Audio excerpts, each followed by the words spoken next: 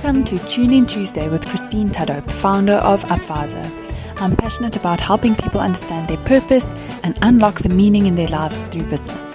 This podcast is all about tuning in with fellow entrepreneurs and understanding how they have discovered their purpose, but more importantly, how they live out their purpose every day.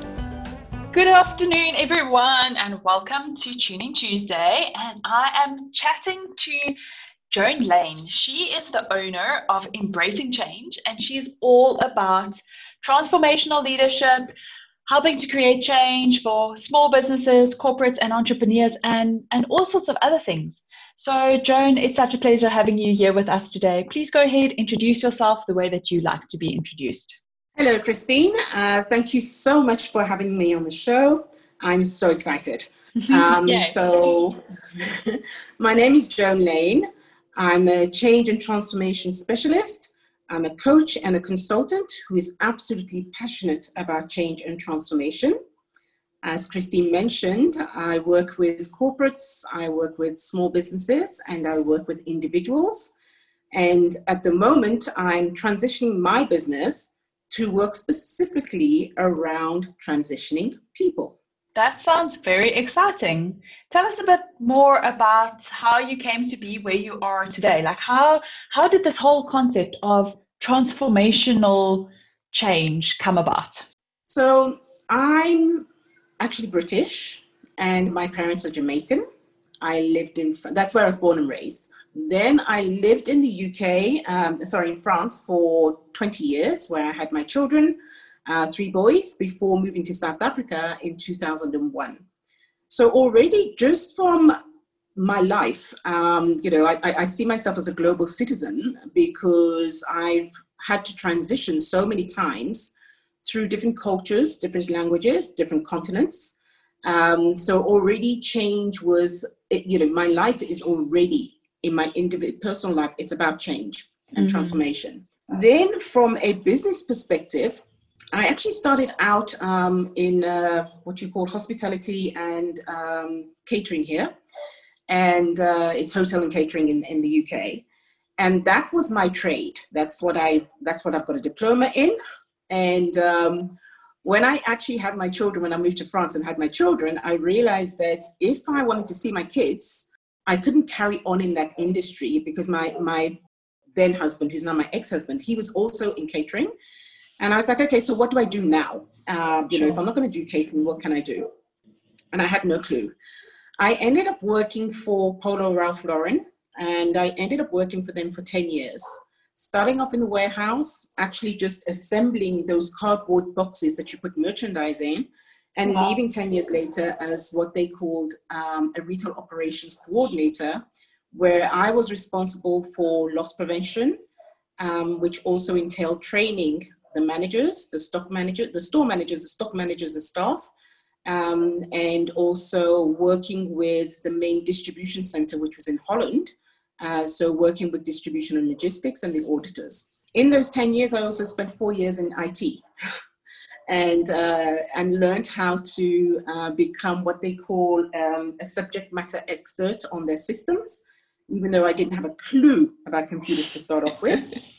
And so basically that journey took me through so many different industries already in that one company that when I left, it was very difficult for me to say what I did because it wasn't it wasn't like I was an accountant. It wasn't like I was a HR manager. I did all of these different roles. And each of them, every year, literally, I was evolving and having to recreate my job description each time because my role didn't exist. So then after 10 years, one of the reasons for a lot of the changes as well at Ralph Lauren was Polo Ralph Lauren is that they had 3 takeovers when I was there. Oh my gosh. And so the third one, I decided, you know what, I don't know if I want to stay there anymore. I had the option of staying with my team in Paris, or I could have moved back to the UK and started afresh in the UK. By that point, I'd been out of the UK for 20 years. And I decided that, no, I just wanted a complete change. And ended up in South Africa because my father and my sister, who were also transitioning in their lives, We hadn't seen each other for years, for maybe, between 5 and 10 years, but we were all transitioning at the same time. And my father was looking for his roots in Africa. So my parents are Jamaica. He came to Africa to look for his roots, and he came to different countries, saw that there were many opportunities, and said to his kids, my sister, my brothers, who wants to come over? There's opportunities in Tanzania, in South Africa, in Angola, in Mozambique, coming over. Wow. So my sister and I were the two that came over. I came to South Africa, and she went to Tanzania. And I went from working in luxury fashion to working in cement. Wow. So that was a massive transition. So we had 2 cement companies, one in Middelburg and one in Witbank. So my transition was not only the industries, but it was also the language, because they only spoke Afrikaans. I didn't speak a word of Afrikaans. I didn't know what Afrikaans was. I thought Afrikaans was just another way of saying Africa, an African. Right. It was just Okay. with an accent. Mm-hmm. So there was a lot of discoveries at that point, and massive change for my children, for myself, the cultural changes, it was a country change, it was the culture change, it was the languages. It took me about 4 years before I understood that actually there wasn't just a black and white culture. It wasn't that simple at all, and that both within the white culture, the white South Africans and black South Africans, that there were many cultures. And that took me about 4 years before I actually realized that. And I couldn't understand why, when I was greeted by people, and especially black people, they would greet me differently. Gunjani and Dumela. I didn't understand. I was just like, why are they saying all these different things? And it took me a while. So if I go back to then the change and transformation, everything about my life was change and transformation. I went from cement then to construction. I've worked in the banking, in the finance industry, entertainment industries, mining. And then I realized that actually that's what my life is. I'm a chameleon. That's hectic. That's a lot of change that you've had to manage from a young age. So you definitely are an expert at managing change. And I'm sure from there you have developed the understanding and developed the skill to be able to help other people through change as well, because you've got this wealth of understanding about what change is actually about, right? So maybe then from there, link in and tell us a little bit more concisely, what would you say is your purpose in business with embracing change? So with embracing change, it really is about, for me, what I realized, it's about the people side of change. Because I've seen time and time again that whilst we manage the processes and the system changes, the people side of change is often not dealt with.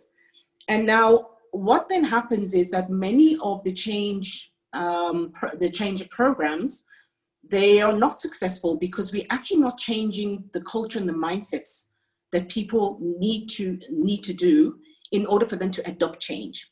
And so that is not just, from my perspective, there's enough data and enough research to show that up until about 5 years ago, for sure, 70% of all change initiatives failed, but it was not because of the actual project. It was because people do not adopt the changes. Sure. So my focus is really on, in terms of developing leadership change, it really is looking at what happens when a change begins, what happens in that, there's what we call the change cycle, there's what we call the change curve, and there's also what we call, being committed to the change. How committed are you to making that change happen? Mm-hmm. So those are terminologies within the industry. And when we are not then managing that is why we have such resistance and why we see quite a lot of burnout as well from people who are in continuous change in organizations. Sure, that makes sense. And I guess, it's tough for us to to adjust well, especially if we're not used to change. And I know that people are, in general, quite resistant to change. So it makes absolute sense that one would have to make sure that you are addressing the people component of that at the end of the day. Yeah, absolutely. So how would you say that, based on all of these things, right, it's sometimes difficult to make sure that we are communicating our purpose, and we have to make sure that the people that we connect with, our customers, the way that we spend our time, the products that we choose, the people we even choose to collaborate with, all of these things need to be aligned with our purpose. So how do you make sure that you are staying aligned with your purpose through looking at those 4 areas: your products, the way you spend your time, the customers that you choose to work with, and your collaborators? So the first thing for me is it really has been to distinguish between, what I choose to do as a change manager. And recently I've really rebelled against the term change manager because it's never sat well with me in the first place. And what is comfortable for me is change enablement. And the reason why is because, to be a change manager, it means then that I have an entire, I'm in control of a team, or I am managing a team of people. I am managing resources, whether they are financial, whether they're people resources. I have that I am empowered to manage that team. In my role, often what happens, it's the opposite. If I'm as a lead, maybe on a project, often I am the only resource for change. And then I need to partner with people in the business and partner with people on the projects. And then we collaborate. So I'm not able to manage the teams that I work with. The teams that I work with, they then manage, they then are still reporting into their own managers. And that's where I think there's been some difficulty as well in terms of change management, because we called it change management, that there's confusion as to what the role of the change manager is and what the role of then the team, the actual functional team manager is, and then the project manager, and it gets quite confusing. So then if we speak then about change enablement, then I feel that I am working within my purpose, towards my purpose. Because then I'm enabling others to learn about the skills that they need to become change leaders or agents of change. Then I'm able to empower them to adopt the change that they need, find the resources that they need to support themselves through the change journey and to support their teams through the change journey. Sure. So by distinguishing, being very, very clear in terms of my role as a change specialist that enables change, that will support a business in embedding change competencies within an organization, that is where I feel then I am empowering others, and I'm working towards my purpose, which is to teach others how to navigate that change whilst being empowered, so they can reach their highest potential. Sure. That sounds very complicated. How do you actually do this? Like, what does an average client relationship look like with Joan Laine? I'd say it's a dance. So in the corporate organization, it's very different to a small business, and it's very different to an entrepreneur. Right. So I'm going to start with the entrepreneur and the small business. So generally, it's a lot simpler and it's a lot direct, because the entrepreneur and the small business, they are managing something that they are fully in control of. Okay. They don't have competing, they don't have other silos that they need to work with, or other departments they need to work with.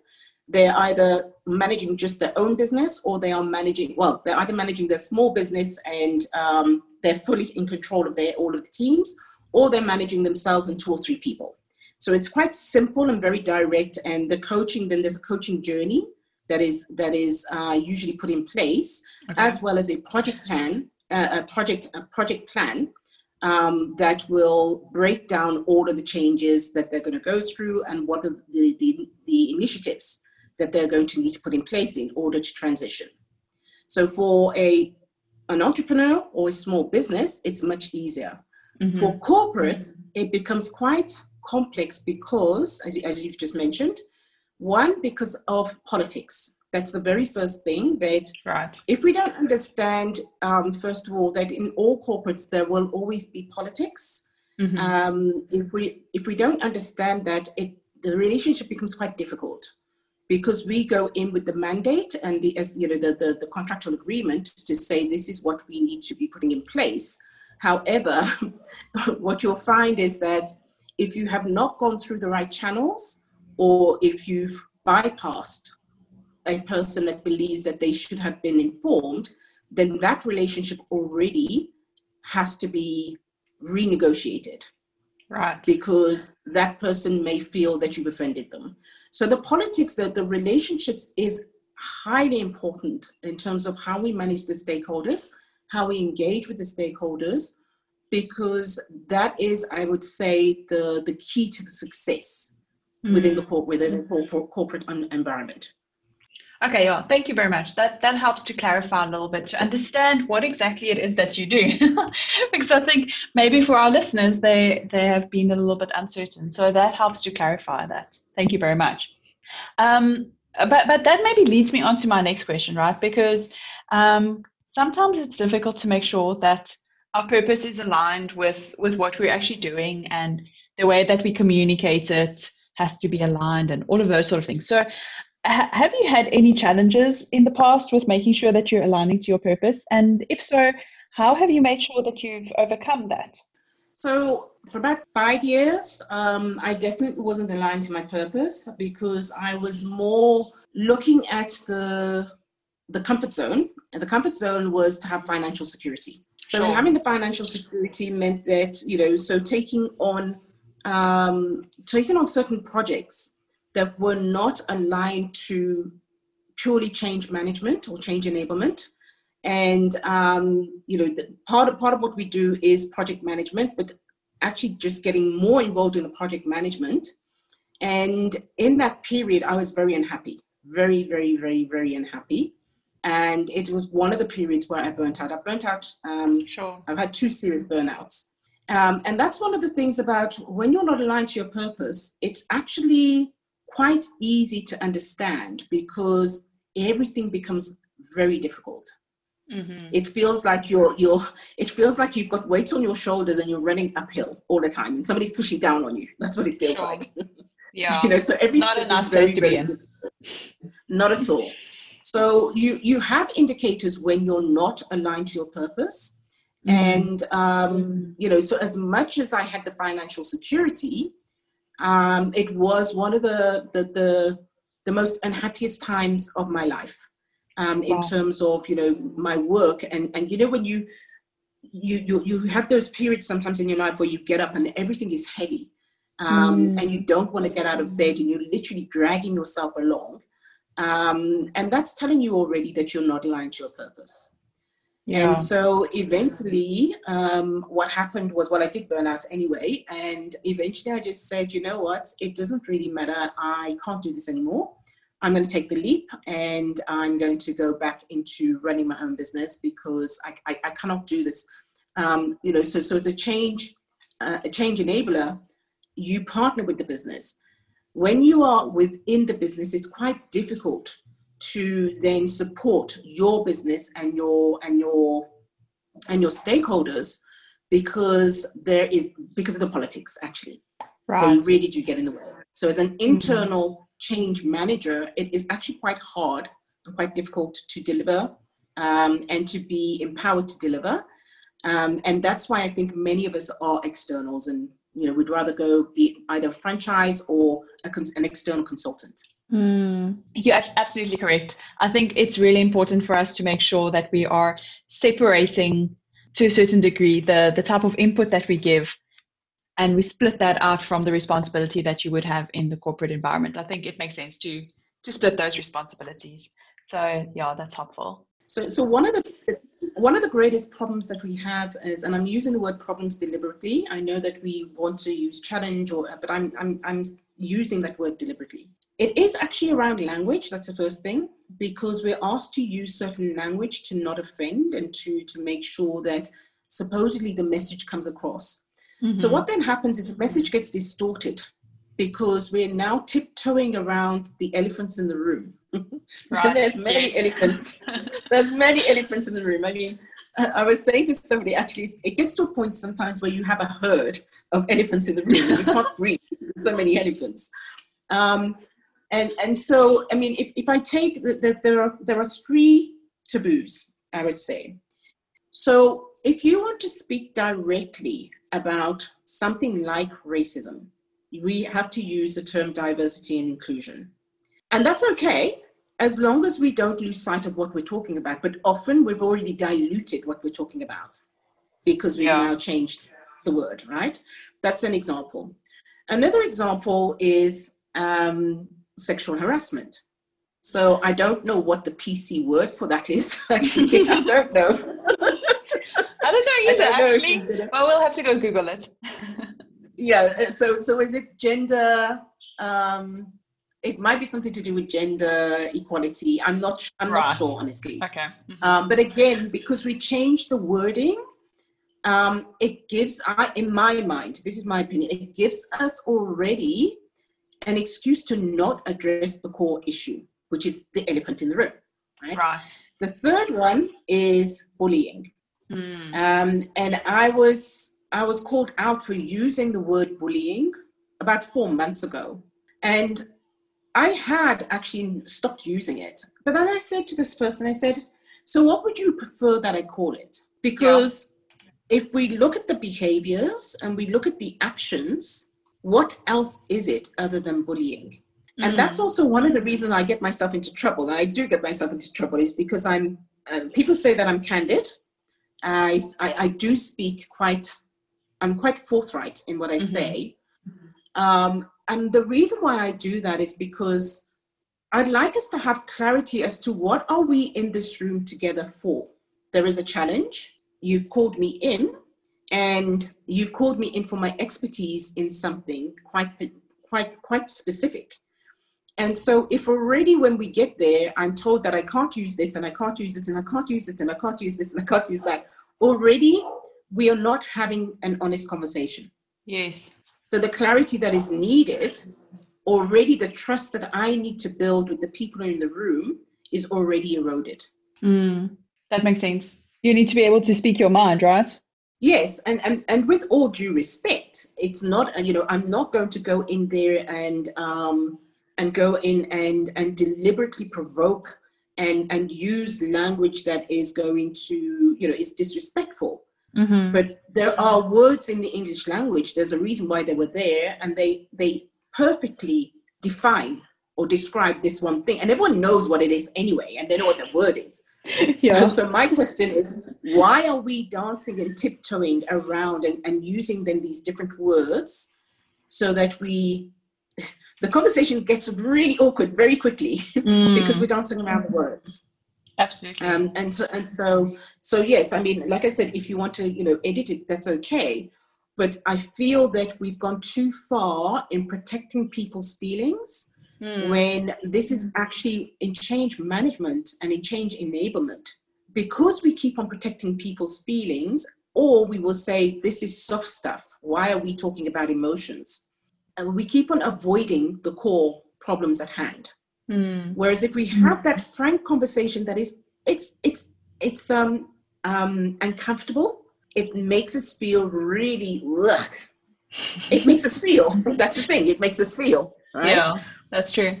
But what I've seen is when we're able to actually have that conversation frankly, the teams that we have those questions with, those conversations with, and the team leaders, it is incredible how fast that team then gets over the problems at hand and how quickly they bond and they gel. It's phenomenal. So we're afraid of having a conversation that will actually unstick us, and we will carry on with that discomfort for even many years and create a toxic environment instead of just having the conversation. Sure. And having the conversation that's going to actually bring us closer together. Like, that just doesn't make sense. And it's ugly. It gets ugly in the terms of its real feelings, and it's feelings that we're not used to.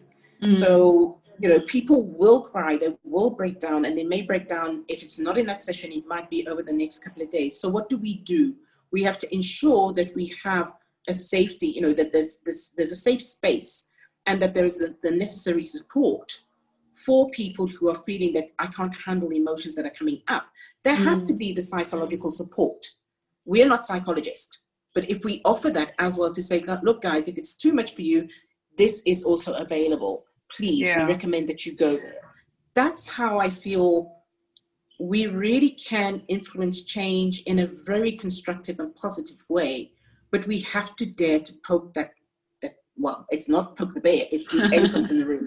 We have to Yeah, that makes sense. Joan, that's really interesting. And I'm going to bring us into land now and ask you, and maybe it's something based on what you've already said, but is there one key piece of advice that you would like to provide for existing and aspiring entrepreneurs that will help them make sure that they are making their business be successful, but also to maybe find or stay in tune with their purpose based on your experience? Yes, there definitely is. If there's one piece of advice I would give any entrepreneur, invest in personal mastery. Invest in your life coaching. So with your business coaching, many people invest in the business coaching, and in business coaching, there will always be life coaching anyway. There's always going to be a portion that comes up because you can't separate the two. But I would be purposeful, and I would actually take the time to properly invest in life coaching, because the life coaching, the personal mastery, it actually allows you to discover for yourself that shadow side that we all have. It allows you to be face to face with some of the emotions that you are going to go through. What happens is, because a lot of the times we're taught that demonstrating, I'm putting in the little, you can't see, but I'm putting little quote marks, negative emotions is not good, because that's drummed into us. When we are entrepreneurs, we go through so many ups and downs. We go through that valley of doubt, and I'm not good enough. And we go through it. And I think you can ask even the Richard Bransons, you can ask well, not Steve Jobs, he's died, but you can ask any of these very well-known, successful entrepreneurs. It doesn't matter how successful they are.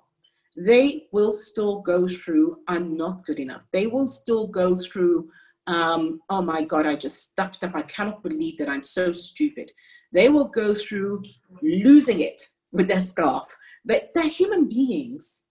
And so when you go through a journey of personal mastery and you go through life coaching, what will usually happen is, on a journey, your coach will take you through something where they will use a tool such as the Enneagram, or something that I use also. I use Enneagram, or I use Lumina. They may use other coaching tools. The purpose of that is to give you, as that entrepreneur, the tools to identify what are your strengths. What are, yes, your weak points, but it's not about focusing mainly on the weak points. You're focusing on the things that that really are going to make you successful. You need to look at your weak points, because you need to understand, where do they show up in the shadow self? Where are my blind spots? And the reason why I'm recommending that in particular is because with that, you are in control of your life. That is the self-leadership. That is how you build yourself as if you're able to lead yourself, you can always lead others. If you're not able to lead yourself, if you don't understand yourself, how then can you expect to lead others? And if you're with those tools, you also understand how to become compassionate with yourself. Yeah. And you develop that compassionate leader within yourself. Yeah, I don't think we are very compassionate with ourselves. We're much more likely to be compassionate with others than to cut ourselves some slack. And sometimes that's all we need, right? Absolutely. Become your own coach in your head instead of your critic. Yeah, I like that. Awesome, Joan. I feel like there's so much information we can still extract out of this, and so much wisdom we can extract out of this interview. But we are unfortunately at the last question, where I have to ask you if you have any exciting events or offers that you would like to share with our listeners, and also where would they be able to find you online? Okay, so I will actually be speaking at the Change Conference, which is online. It's an international conference, and that will be on October the 2nd. I will communicate the time. So I'm very, very excited because that's with the association of a company called Unchange and ProSci, who deal with the people side of change, that accreditation. And otherwise, you can find me on Facebook. You can find me under Joan Laine at Facebook or Embracing Change. I have both profiles. And you can find me at joanlaine.com. That is my website. There we go. A .commer with a global citizen and a .commer. I like it. It's good. That's awesome. Thank you so much, Joan. It was really a pleasure chatting to you. And as I said, I feel like we could probably continue with this conversation because there's just so much wisdom that you have to share based on all of your experience. But really was a pleasure. And yeah, I look forward to checking you out at the Change Conference. And there's something else secret which you haven't told our listeners yet, which I will also be looking out for soon. So that is my book, The DNA of Change. So I'm very, very excited. I'm busy editing it. So awesome. I'm really, really excited. That is 15 years in the writing. Wow, that's amazing. So yes, I did forget to mention that. So thank you for reminding me.